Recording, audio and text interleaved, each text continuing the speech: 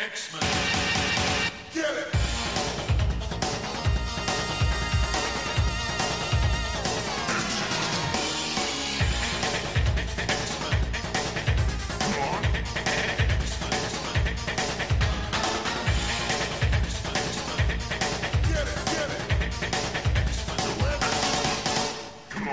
Hey everyone, and welcome to another exciting episode of Battle of the Atom. This is your weekly X-Men podcast where we rank every story from A to Z. I'm Adam. And I'm Zach. And Adam, guess what? What? We're going to talk about some Fantastic Four and some Doctor Doom and some other stuff, but we're not alone. Oh, good. Hyperstorm must be here. Hyperstorm's not here. But not just Storm, Hyperstorm. I really hope Hyperstorm is nowhere near us. And we actually have a friend of the show who's rejoining us. Hi. Yeah, everyone, you know her, you love her. It's Stephanie Burt. Stephanie, how you doing today? Really happy to be here. We're happy to have you. This is exciting.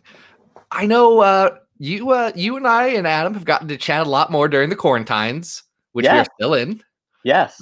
Which has been the one benefit of this horrible tragedy that we are all living through, is getting to hang out with people more. And I know we've been really excited about this episode for a while. It's an episode that one of our Patreon supporters, who happens to be on this call, did request. So I know it's something that you have been excited. It is all your fault, Stephanie. All your fault. But I know you're excited to talk about it. We're excited to talk about it too. What story did you request for us to chat about? Fantastic Four versus the X-Men, the 1987 4-issue miniseries. Good choice. This one's written by Chris Claremont, arts by Johnny Boggs himself, John Bogdanove. Tommy Orris does the letters on them, and they are choice. Yes. We should credit. I actually read this in black and white, so I'm not going to talk about the colors. We should credit the colorist. We should credit colorists, and I should really have that open. Adam, who colored this one?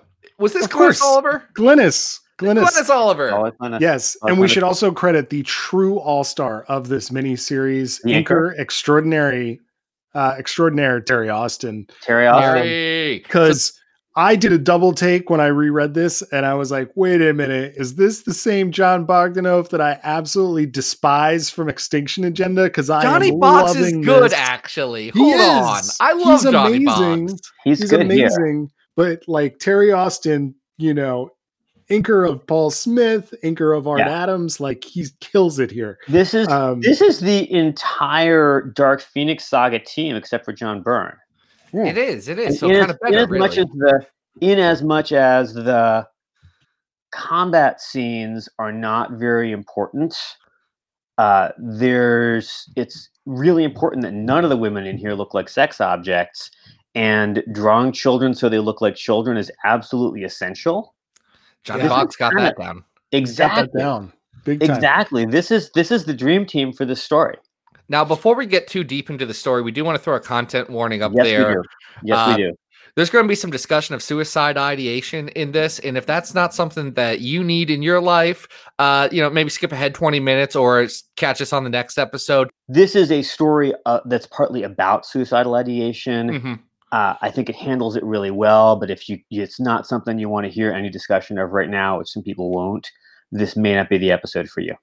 Absolutely. Yeah, and the reason for that is because this story takes place directly after the Mutant Massacre. Kitty has been basically made, what would we call it, guys? Discorporeal? I mean... She is gradually discorporating. She can't stop her phasing power, which is gradually sending her molecules farther and farther apart. And if somebody doesn't figure out how to reverse that, she is going to die. So cue the Fantastic Four. Who's going to save the day? Reed Richards. Oh, wait, maybe not Reed Richards. Maybe Dr. Doom. That was a good little echo you guys had going on. I like Dr. Doom. Look, Dr. Doom is an evil mad scientist / wizard / tyrant. He's also kind of great. Yeah. And his greatness comes through in this story, even though he's kind of a supporting character. He is. And really, the star of our show here is a character that I feel like I trashed recently. The last time we had him on, when we were talking about his little Franklin. Franklin Richards steals hearts and minds here. Saves. I would say saves hearts and minds. Yeah. And yet, it's sort of not a story about him. It's a story about Reed and Kitty. Absolutely. Though I'd say the emotional beats of this story really land well for Kitty, where the plot driving parts come from Reed and what he finds in the Baxter Building, which is a journal of his that essentially says that Reed Richards planned for the Fantastic Four to become the Fantastic Four and turn his best friend into a rock man. Who Ben Grimm's not happy about that, as he is wont to do. No one's happy about it. Sue's not happy about it. Yeah. Are we in plot summary land? Yeah. Let's do it. Spoilers galore. We got his plot summary. So Franklin, the whole thing starts with Franklin having a dream that this journal is gonna just destroy the Fantastic Four, and Franklin freaks out. And he's like 4 at the time. Let's 4. Fair. He's a small boy. He is small. So Kitty is discorporating, and Franklin had this dream of this journal. And Reed has tech that might help Kitty not discorporate. And the X-Men say, hey, will you please come to Muir Island and help us incorporate Kitty? So Reed takes the FF minus Sue and Franklin plus She-Hulk to Muir Island. And they get there, and Reed looks at Kitty and is like, I've done the examination. This isn't going to work. I'm going to go home and take my tech. And the X-Men say, no, we don't care about your clinical trials. We don't care about your science and your evidence. We think this might work. You got to stay in and help. And they fight. But Wolverine basically like, get your butt in there and make this work, or I'm stabbing you in the face. Not exactly the best motivator, but Storm. It's the only motivation Wolverine really has in him. It's all he knows how to do is to threaten people to get what he wants. He is the best there is at that. It's true. Yeah, I would say that that's probably one of the weaker points of the story, is that the quote unquote fight scenes are a little contrived, right? The fight scenes are so silly that the entire 4-issue miniseries could have taken place without a fight, except and there's 2 rules, and you can see the rules creaking into place in here. One rule is every Marvel comic has to have a fight scene. The other rule is every Marvel comic could be someone's first. Yes. So you gotta explain people's backstories. Yeah, I mean, and we get these absolutely bizarre little interludes, like Rogue being attacked by Doombots after going shopping, or the X-Men going on a random training mission in the forests of Latveria. Like this, and what's shocking is it is a Chris Claremont story, but it is a Fantastic Four story much more than it is an X-Men story. So that is true, and Claremont gets the Fantastic Four. Yeah. And I think Claremont wants to tell a story about people trying to be good parents in a way that is a lot more quote unquote normal than any kind of parent situation you'd see for the X-Men. Because X-Men comics are all about chosen family and like finding your people and saying no one I grew up with gets me. And Fantastic Four comics are all about birth family, the people you're stuck with. Right. And that contrast drives this whole comic. But we got to tell our faithful listeners what happens first, right? We do, because there's been a lot of mention about Latveria and Doombots, and I'm not sure we brought those up yet. Well, we haven't gotten there. So there's a fisherman. While the FF and the X-Men are fighting over whether Reed's going to use his tech, the other Muir Island crew have rescued a fisherman who turns out to be a Doombot and spreads his cape and says, hey, I'm a Doombot. You want to rescue Kitty? Dr. Doom has the tech. Come to Latveria. So they do. And the rest of the FF, they go back to New York and discover what's in Reed's journal, which is exactly what Zach said. And they say, man, can we trust Reed, or has he been a jerk who's been manipulating us all along? Both can be true. You can't trust him, and Reed Richards can still be a jerk. Oh, both are true. Not as much as a jerk as Professor Xavier, though. Look, they're close. They ain't too far off from each other, but I digress. It's true. It's true, as we do. So the FF wander around New York trying to figure out if they're still a team, if they're still a family, they ever trust Reed again, given what's in this journal. In the meantime, the X-Men have gone to Latveria to take advantage of Doom Tech, but Kitty's really wondering whether it's even worth it, because she has been such a cause for adults to fight over her, and it's so much effort has gone into trying to keep her alive, and she just feels like she's a huge burden to everybody, and maybe she's going to die anyway, so maybe she should just let herself discorporate and die faster than she has to. And it is incredibly forking heartbreaking. This is some of the most emotionally wrenching sets of panels right here in Fantastic Four versus the X-Men #3 that I've ever seen in an X comic. And she almost does it. And the thing that prevents her from ending her own life is that Franklin, who astral projects, shows up and says, Kitty, please stick around. I'm a small, cute child, and I need you, and I need you here. And that persuades Kitty not to literally step off a ledge high on a castle and sort of vanish into air.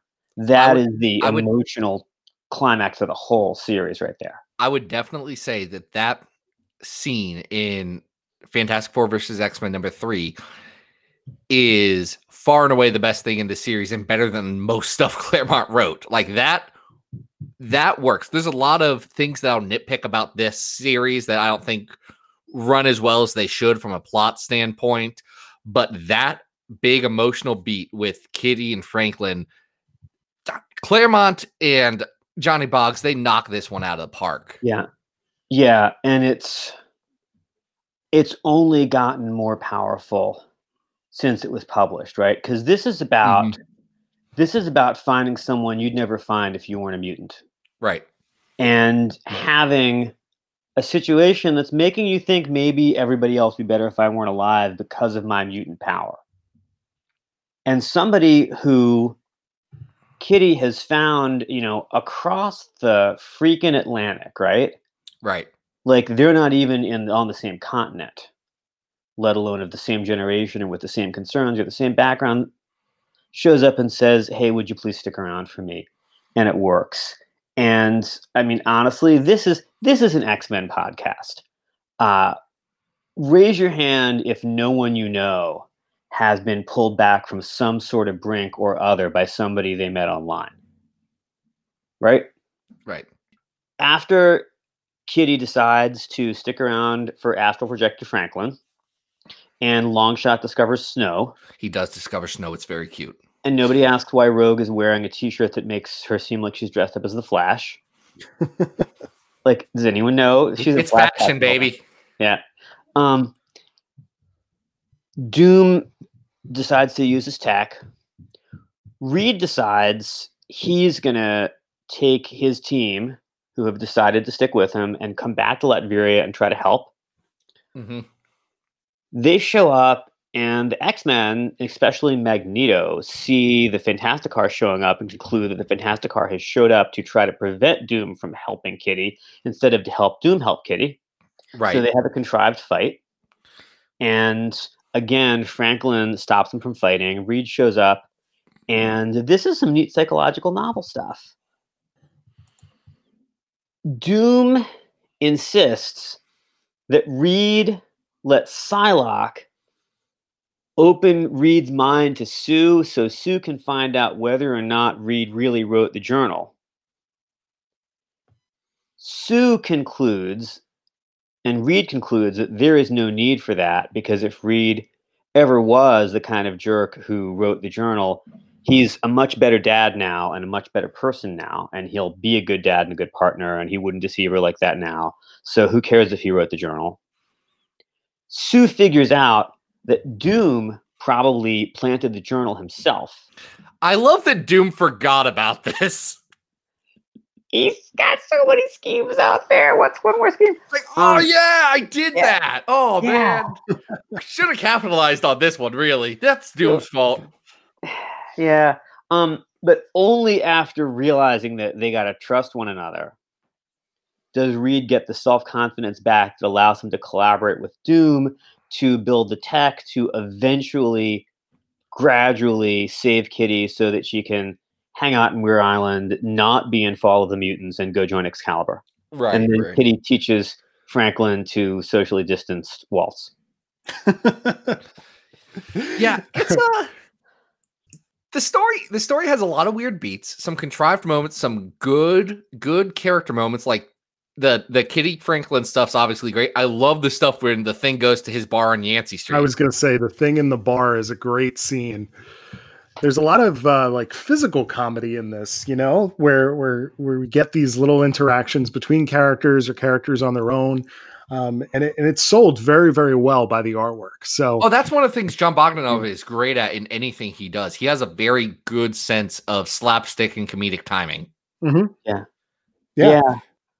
And this is a good Doom too. Like Claremont gets Doom. He's somebody he's evil, but he wants to show that he's better than Reed. He wants respect. He keeps his promises. He's actually a pretty good ruler of Latveria, if you don't mind the total lack of civil liberties. Yeah. I mean, this is as good of a leader as Doom should be allowed to be. Yeah.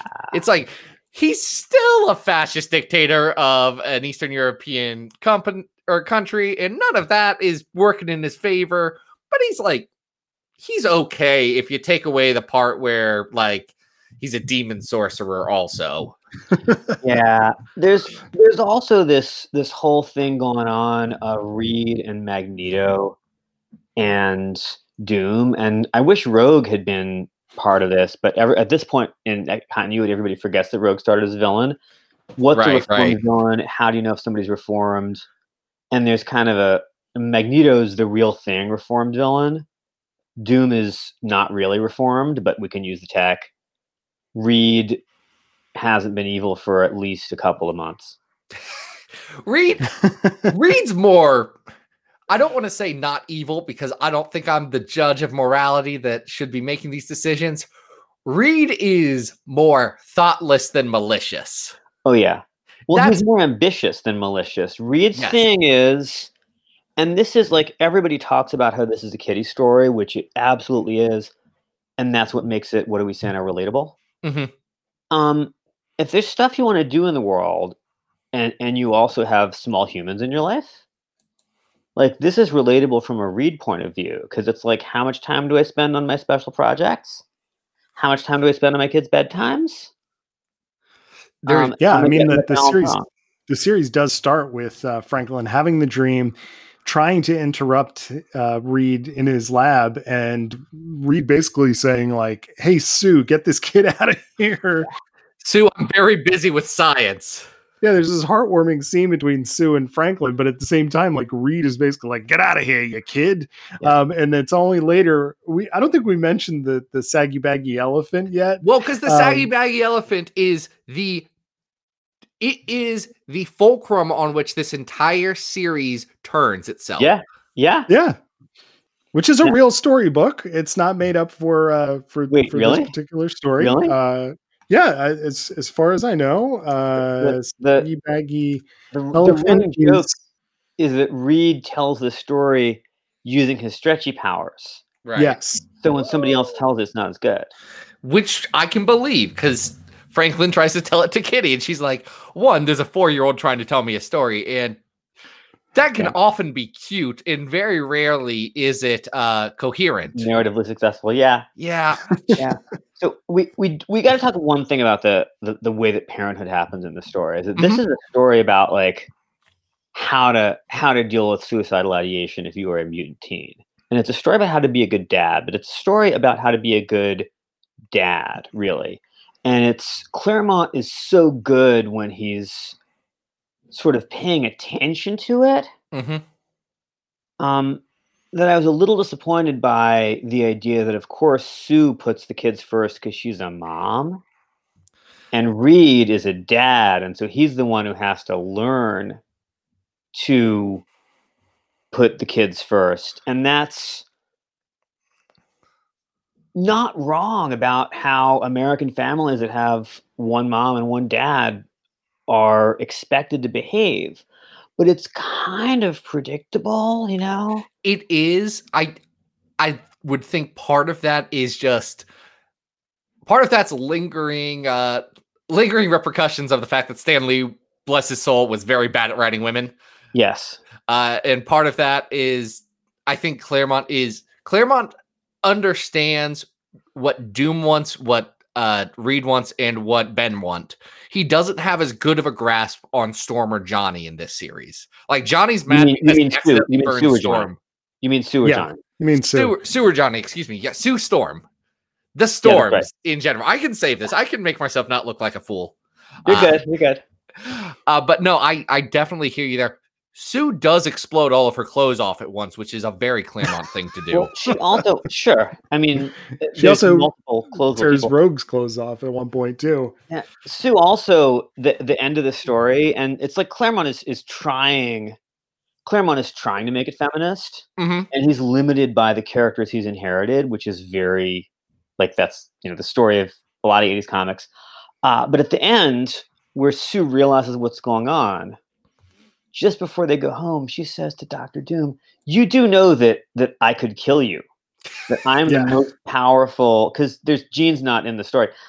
I am the most powerful superhero in this castle in Latveria, whatever. Yeah, and I could kill you. Storm doesn't have her powers right now. That's her. That's all. I could kill you with my force fields, but I'm not you, so I'm not going to go home and suck it. And also, thank you for healing Kitty, because thank you. Right. Yeah. It's a great way to wrap things up. Yeah. Yes. We've talked about this a lot. This is a fun story, and we have a lot of stories on this list. In fact, we have 369 stories on this list that we rank from all their X-Men stories of all time. The number one story is the Dark Phoenix Saga. Number 100 is Uncanny X-Men Acts of Vengeance, which is the time that Psylocke got switched into a different body, but it has that real pretty Jim Lee art, and is not the time that Magneto threw Red Skull into a hole. That's one spot below.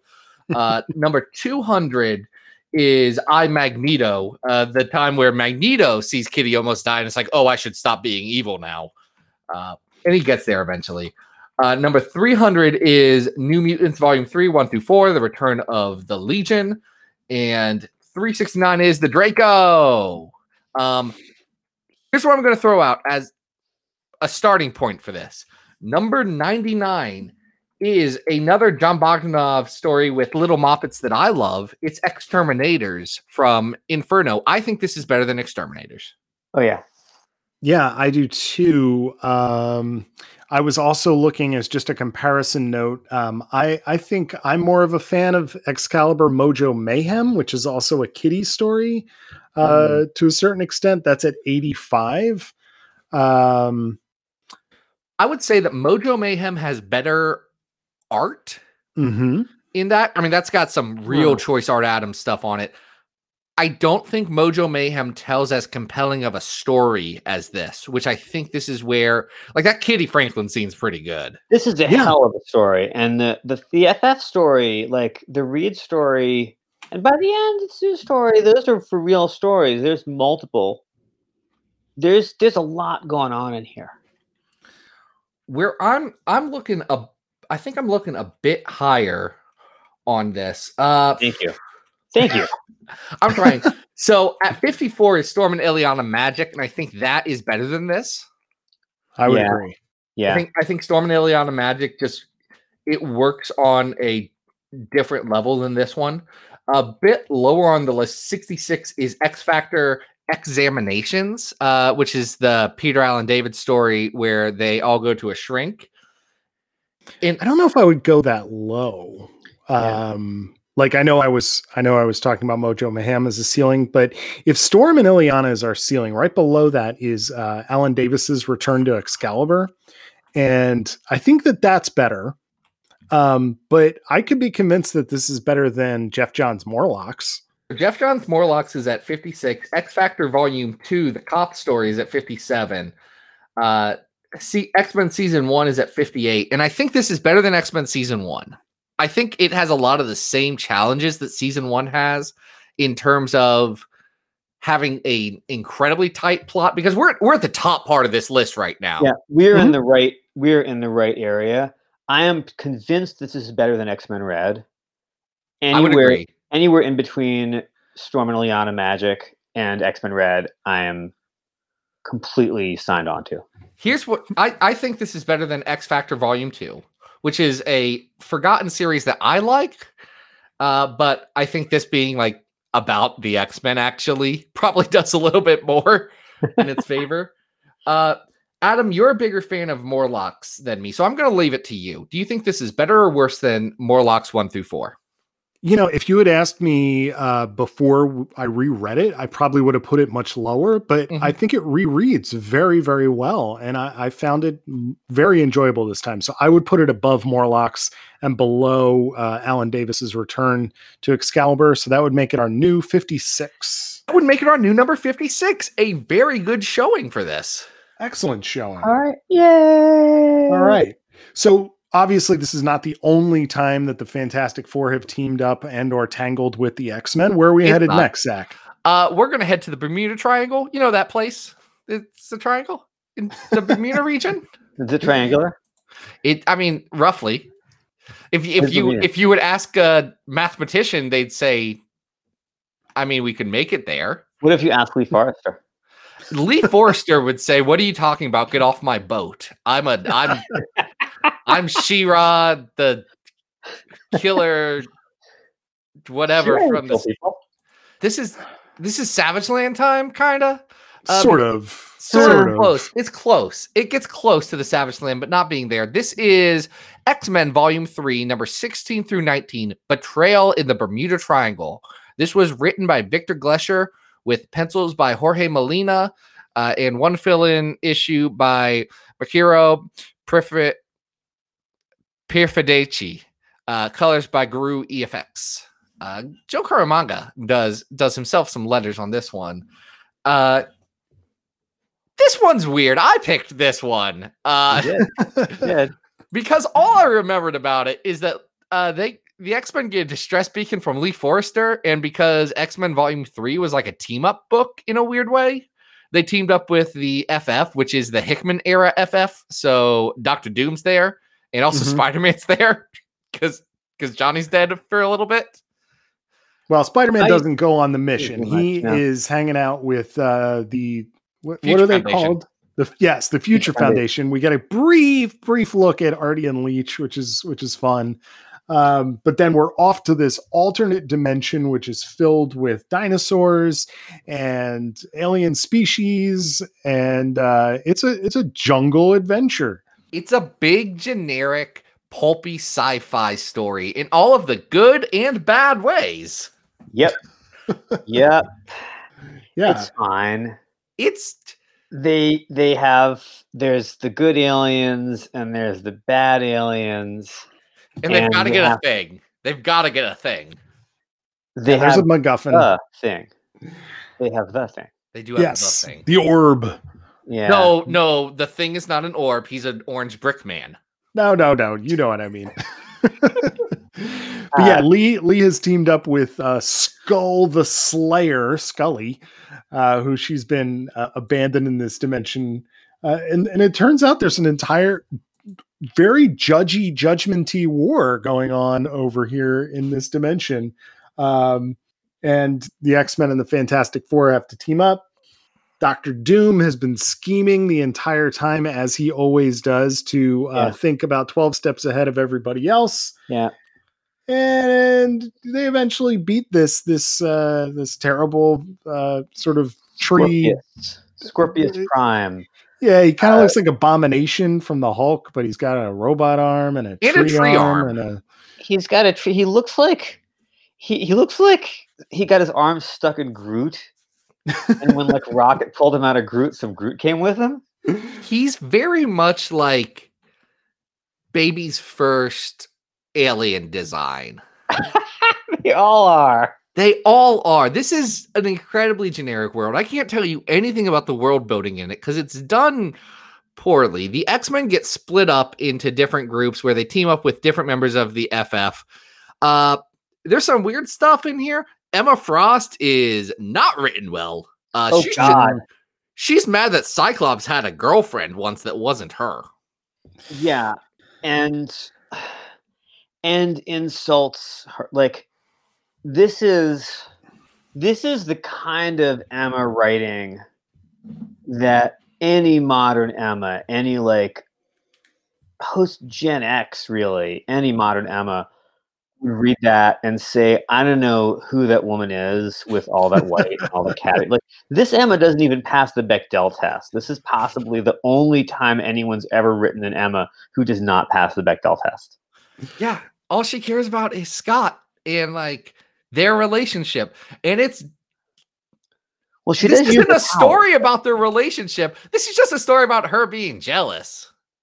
It's not even about that. It's like, I mean, what is it about? The story itself? I mean, like, fun, pulpy, whatever. Yeah. I mean, that's it. But there's no, like, there's a reason why Victor Gischler is not, like, known as one of the great, like, emotional masterminds of X Comics. Like, well, that's because his run started with Curse of the Mutants and then went down from there. Harsh. I mean, I'll give him some credit. Pixie has some really great presence in this particular arc. I do like how she's portrayed and gets some really Pixie. Great. Yeah, she gets Pixie some really great thing hangout. It's what you want from that. Yeah, that's good. Yeah. There's good Pixie. Like, Pixie gets stuff to do. It's not especially individual, but it's fun and it's heroic, and I love the character. I just want the best for her. The art team does very mixed. The people don't look great, but in terms of drawing this world, like, they were told to do something boring by the writing, and they made it look interesting. Okay, that's fair. Like, I like the way it looks. Yeah, and, I mean, the banter, like, at the Emma banter is garbage, but some of the other banter is pretty good, right? I want an energy hammer because Lee Forrester has this thing that looks like Mjolnir, except like quadruple size. Right, it's a very large hammer. Yeah, and Lee says you can add it to your Amazon wish list if we live. And there's this like running joke about whether Ben knows what a fastball special is. Like, there's jokes, and some of the jokes are good. Dr. Nemesis thinking he's better than Dr. Doom and Reed Richards combined. I love that. That's great. He's love like, it, but it's double checking my calculations. I already know they're correct. Yeah. It's also weaker Dr. Nemesis banter. Like, this is low tier Dr. Nemesis banter. That's right. Yeah, that's right. But that's a high bar, to be fair. That's exactly right. Because like Dr. Nemesis is important in the X-Men at a time when the like people who are good at banter are writing it. Right. And this isn't. And can I say one more thing that kind of? You can say like 5 more things if you want. We're not counting. I kind of want to get to Olin and Laura, but and this was fun. It's a fun pulpy SF adventure. It has no consequences at all for anyone. And this Doctor Doom thinks like Doctor Doom, but he doesn't talk like Doctor Doom. No, which is especially apparent if you were to read this when it was coming out alongside the Jonathan Hickman FF run, where it may have some faults, but also Jonathan Hickman knows how to write some Doctor Doom. Yeah. It doesn't pair well with that. It feels out of character. I think this may have even been more successful if it had just been more of a jungle adventure. If we had found out that Lee had ended up just in the Savage Land and we needed to go like on an adventure there and there's dinosaurs or whatever, but because at least that world's already built. Like, we've accepted that. Right. Yeah. There would be more of an excuse for her being dressed like Sheena the She-Devil, and like, does she need the leopard skin bikini here. I don't know. This is some white savior nonsense. Yes. The more I look at, Lee decides that she's going to stay with the Kadak, who are the low tech, like First Peoples aliens, as opposed to the like creepy green bad guy aliens, the lizard aliens. Right. Lee's gonna stay with the low tech aliens to help lead their civilization because they need a white girl from Earth.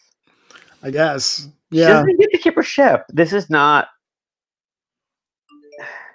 It is a little weird, right? It's like not you good. kind of, after all of this, like the whole point of the story is let's go and visit Lee in an alternate dimension. Lee ends up staying in that dimension. And Zach, you would know better than I. Have we seen Lee since? Lee Forrester is still stuck in that alternate dimension. That's not being a boat captain like she should be. I think Lee Forrester is one of the most interesting X-Men characters, like as far as minor characters of all time. I think she's great. She has her own agency. She is portrayed often as the girlfriend for a lot of characters, but also her job is not to be the girlfriend. She's like, I got my own stuff going on over here. If you want to date me, that's cool. But I got to run a shipping company. Yeah.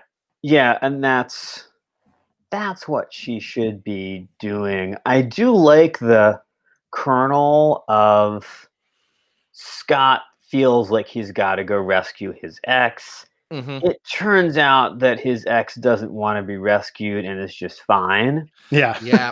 And that works. And along the way, they get into like a pulpy SF plot, but do better.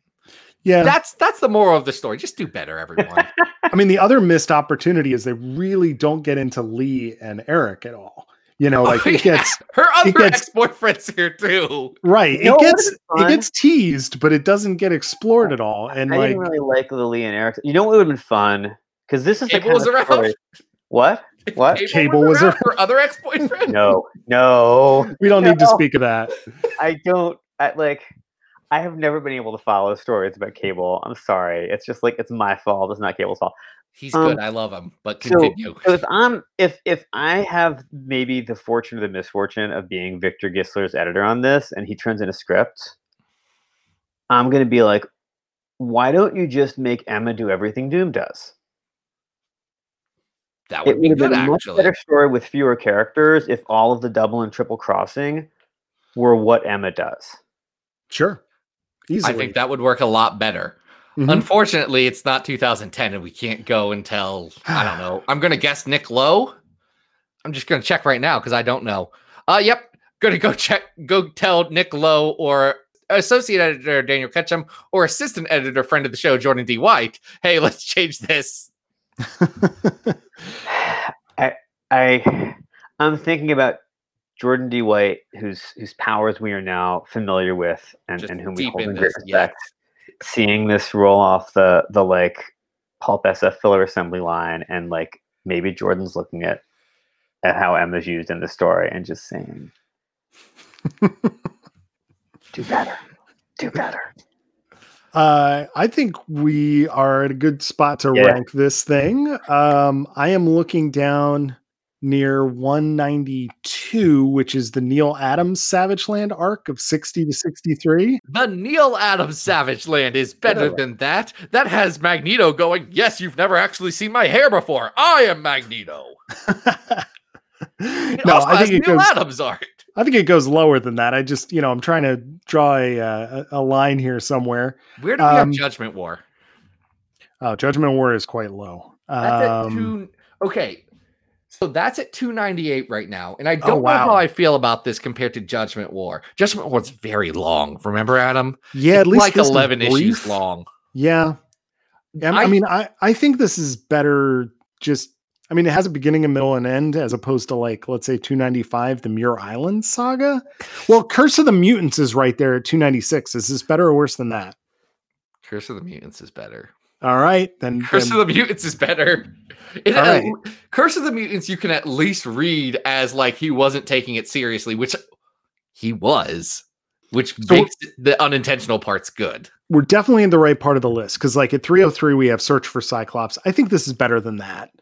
It's not a particularly exciting story, but it's not that. Just like Yeah, I'm looking at this for the stories that I know well. Right. And all I'm going to say is this definitely belongs below Dinosaur Rachel. Where's Dinosaur Rachel? Where did we put Dino Rachel? 270s. Oh yeah, this will be below Dino Rachel. Yeah, definitely. This will be below Dino Rachel. Forget that story. That story's got some issues, but at least a little fun. It's a lot. There's a lot to like. Yeah, I think I'm going to weigh in with Judgment War and say that Judgment War is better. I think we get better world building in Judgment War, even if it's dull. I think at 300 right now, NYX No Way Home. Yeah. I think that one, NYX No Way Home, at least tries to be a more interesting story and tries to tell something, even if in execution it doesn't get all the way there. Mm-hmm. It's probably better than Search for Cyclops. Is it better or worse than the Return of the Legion story? I think it's lower than that. And probably lower than that Alpha Flight story. Yeah, I would agree. All right, so this is going to be our new 303, edging in just ahead of Search for Cyclops. This will be 303, Betrayal in the Bermuda Triangle. It's got fun parts, but yeah. It's not good, though. That's the problem. No, it's not. We got a better ender, though. We just got one more. Yeah. This is a good one. It's good. This is number 33 to 35 of this series. It's How It Ended. Written by Tommy Taylor, with pencils by Ramon Rosanos. It's all new Wolverine, old woman Laura. Mm-hmm. Laura's old now. She's Queen of Madripoor and she's old. Yeah. It is, as the last page of the whole story says, a world where the heroes won. It's the inverse of the idea of Old Man Logan, which is, I really love it in concept. I think that's an incredibly interesting thing to look at. And it's oddly rare in superhero comics that you get an alternate future where things are like generally pretty chill. Yeah. Yeah. And an alternate near future, right? There's like Legion of Superhero stuff. There's like far future, United Federation of Planets, whatever, galactic peace. But like something where the world gets better from the present in the lifetime of the people we know and love. That is rare. I love this story. I love it. I mean, it's basically, who runs the world? Girls. Like it is from top to bottom, a really great all-female team up. Whether we're talking about Kamala Khan as president of the United States, and we're going to go on this like revenge mission to go after Dr. Doom, which is, as they describe it, kind of like the last blight upon the world or the universe. And it's all caused because despite Gabby having taken over as Wolverine, old man Laura is apparently dying. Yeah. Being a clone has its downsides, and those downsides are that her cells are breaking. No, she's not dying because she's a clone. She specifically says Gabby's going to be fine. Yes. Gabby's going to either be immortal or have a normal lifespan. Her particular cloning did a number on her chromosomes. Yes, and she's not looking forward to it, but she has one thing on her bucket list, and that's that one of her sisters, Bologna, has been captured by Bologna. Not Bologna. Not Bologna. Bologna. Bolognese sauce. Laura's sister Bologna. Now that I say that, I've never had to say her name out loud. She's Bologna. She's the goddess of war. She's not She's a sandwich component. Northern Italy, known for its communist politics and its red sauce and its antique university. Oh yeah, I don't pay attention to the Roman gods. Those guys are the ripoffs. Sure, well, if you want to rip offs, we may have to talk about Orphan Black at some point. I try not to bring up Orphan Black when I'm discussing the Tom Taylor All New Wolverine, but it's influenced. It is for sure. It's right there. But this is a heck of a team up, guys. I mean, we have a stacked team. We have Wolverine. We have Maria Hill looking like she just is ready to kill anything. It's great. That's just how Maria Hill normally looks. I don't know how to break that to you. I know, but she's like angry. even more angry and pissed off, and it's great. And then as a surprise, we also get Captain Marvel. We also get Kate Bishop. And we also get inside of a bullet. Yeah. We get the Wasp. This is a great team. It's a nice team. What I question is how well they're utilized, because this is a 3-issue series and Taylor has to introduce a world and resolve these long lingering plots about, what's going to happen with Laura, and essentially like give his final summary on his entire take on the character, which truly is the defining take on the character. Oh, agreed. Yeah, he has to do that in an alternate reality with all these other characters that may have had appearances in his run, but have not been like supporting cast members. Has to do all that and give a clean end to it. I think that's a lot to juggle, and I don't think it's done poorly, but I don't think it's as successful as the best parts of this run are. Oh, no question. This was so much fun when it was coming out, and like everybody loves it, and people love that run in general. And it's a good run. It's a good run. Reading this rereading this the same day I was rereading FFVX. For a while, I thought, "Wow, this is really like just lesser in caliber. It's just not the same level." He's just got so many fewer words, frankly, as well as fewer pages to work with. There's just less character development. There's kind of less of everything. And then I thought, this is so much more streamlined. Maybe the way to read it isn't the way that you read some of the other, like some of the best Tom Taylor All New Wolverine stories. Like the one, the first arc, or the one where they get rid of the trigger scent. It's certainly not the way you read like the intricate psychological best Claremont comics. It's a fable, and it's a fable with a moral. And the moral of the fable is, if you want nothing to change and you want immortality for yourself, you're the bad guy. And if you're willing to have things change and work together with your friends and give up who you are for them when they need you, then you're the good guy. Because it's really schematic. Doom's thing is that he doesn't want anything to change ever. He tricked Laura into showing up in Latveria so that he could steal Laura's body, but she like double tricks him and ends up killing him. And Laura is rewarded with Gabby saying, "We're not going to let you die. We're going to look for the cure.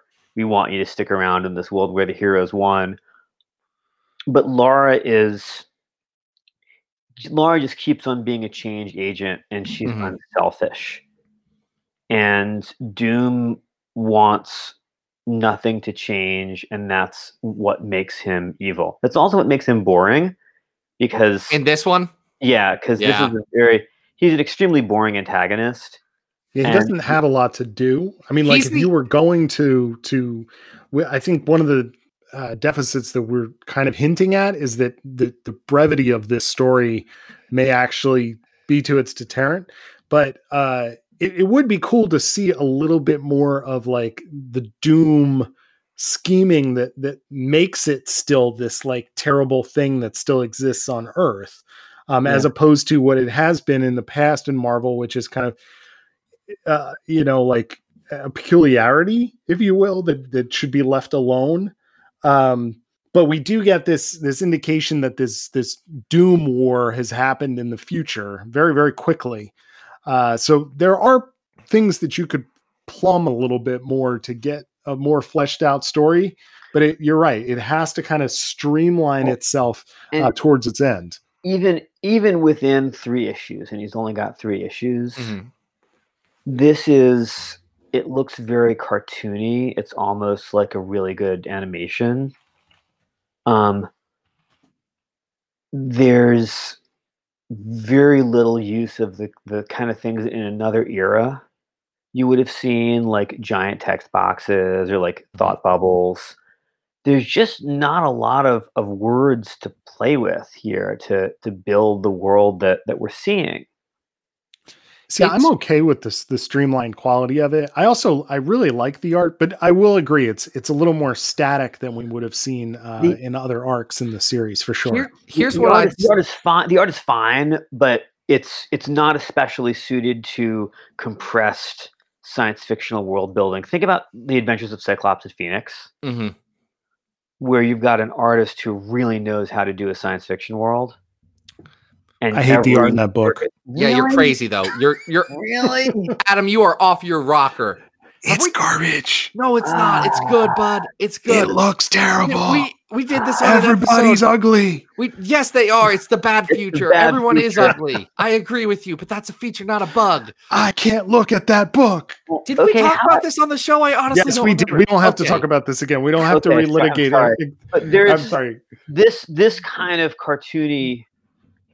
This is the kind of cartoony art that would not be out of place in like Moon Girl, which is a book that I really like.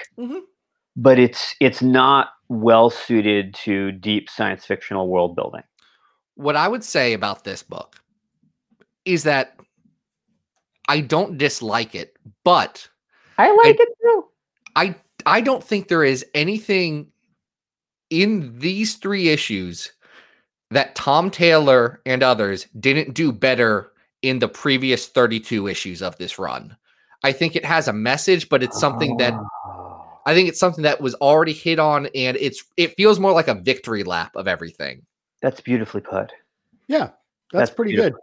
I also think there's a very sad irony. I mean, I'm rereading this on Unlimited that the very last line of the book is now you get to be something better, and the page flip is to the cover of Mariko Tamaki's X-23, which, hey, whatever. But there's an irony to All New Wolverine having climbed to this height, and then you get to be something better. You get to go back to being X-23. That's an aside. It has nothing to do with that's the story not this itself. book's fault. That's not this book's fault. Yeah. We cannot hold it against it. No, we cannot. But not his fault either. Little bit of irony there. They have since fixed it. They did throw Laura into a hole for 20 billion years, but she's going to come back as a goddess or something. So I can't wait. Whenever that pays off, it's going to be so cool. It's going to be very good. Yeah. So I enjoy this, but I agree it has its weaknesses, and I agree it's not the strongest of what we've seen Tom do with the character. So we have other All New Wolverine on this list, do we not? We do. We have number 7, which is the All New Wolverine and Squirrel Girl story, which is at 108. And then we have the All New Wolverine Annual, which is the Spider-Gwen story at 115. And I think both of those are better than this. Oh, I would agree. At 121, we have the Wolverine sort of anime manga miniseries Snicked. I like that better than this as well. How do you feel about here's something? I'm just scrolling down the list. Yeah. Mr. and Mrs. X 1 through 5, Love and Rogue, is at 156. Mm-hmm. That's the spacey one. Yeah. I think this is close to that. Okay, actually, no, this isn't better than Madripoor Nights, which is just a couple of spots down at 158. I think this is better than 163, which is the story where the Excalibur story where they go to the alternate dimension that's run by dinosaurs, Excaliburs. So that is the Rachel dinosaur. No, story. that's not. That's the one where this story is just told of this other universe of Excalibur. Right. Yes. And then Excalibur was taking a nap the whole time. Yep. Sorry. How do you feel about this compared to Kitty Pryde and Wolverine, the miniseries? Which I believe I would. Our guest was on this last episode. Correct? Hi. On the episode we talked about every time I look forward to coming on the show again and again over the years, and every time you're going to ask me about Kitty Pryde and Wolverine. I'm going to try. I think it's going to be a minority opinion among X fans, but I think that Kitty Pryde and Wolverine is a little better. It's more ambitious. It's got more obvious flaws, but it does more. I would actually agree. I would agree. I would agree. I do think this is better than the Uncanny X-Force spin-off Age of Apocalypse. Yes. I think this is better than the first arc of that. So I think that fits this in as our new 161. Pretty good. All right. That's not a bad showing for the book. It's a good showing. It shows how much it shows how much everybody likes the Tom Taylor All New Wolverine. Yeah, it's a good run. It just has a few issues. And like I think this show has not even done the most the runs of All New Wolverine people like the most. We've not even done the parts that I like a ton. We haven't done the Four Sisters arc.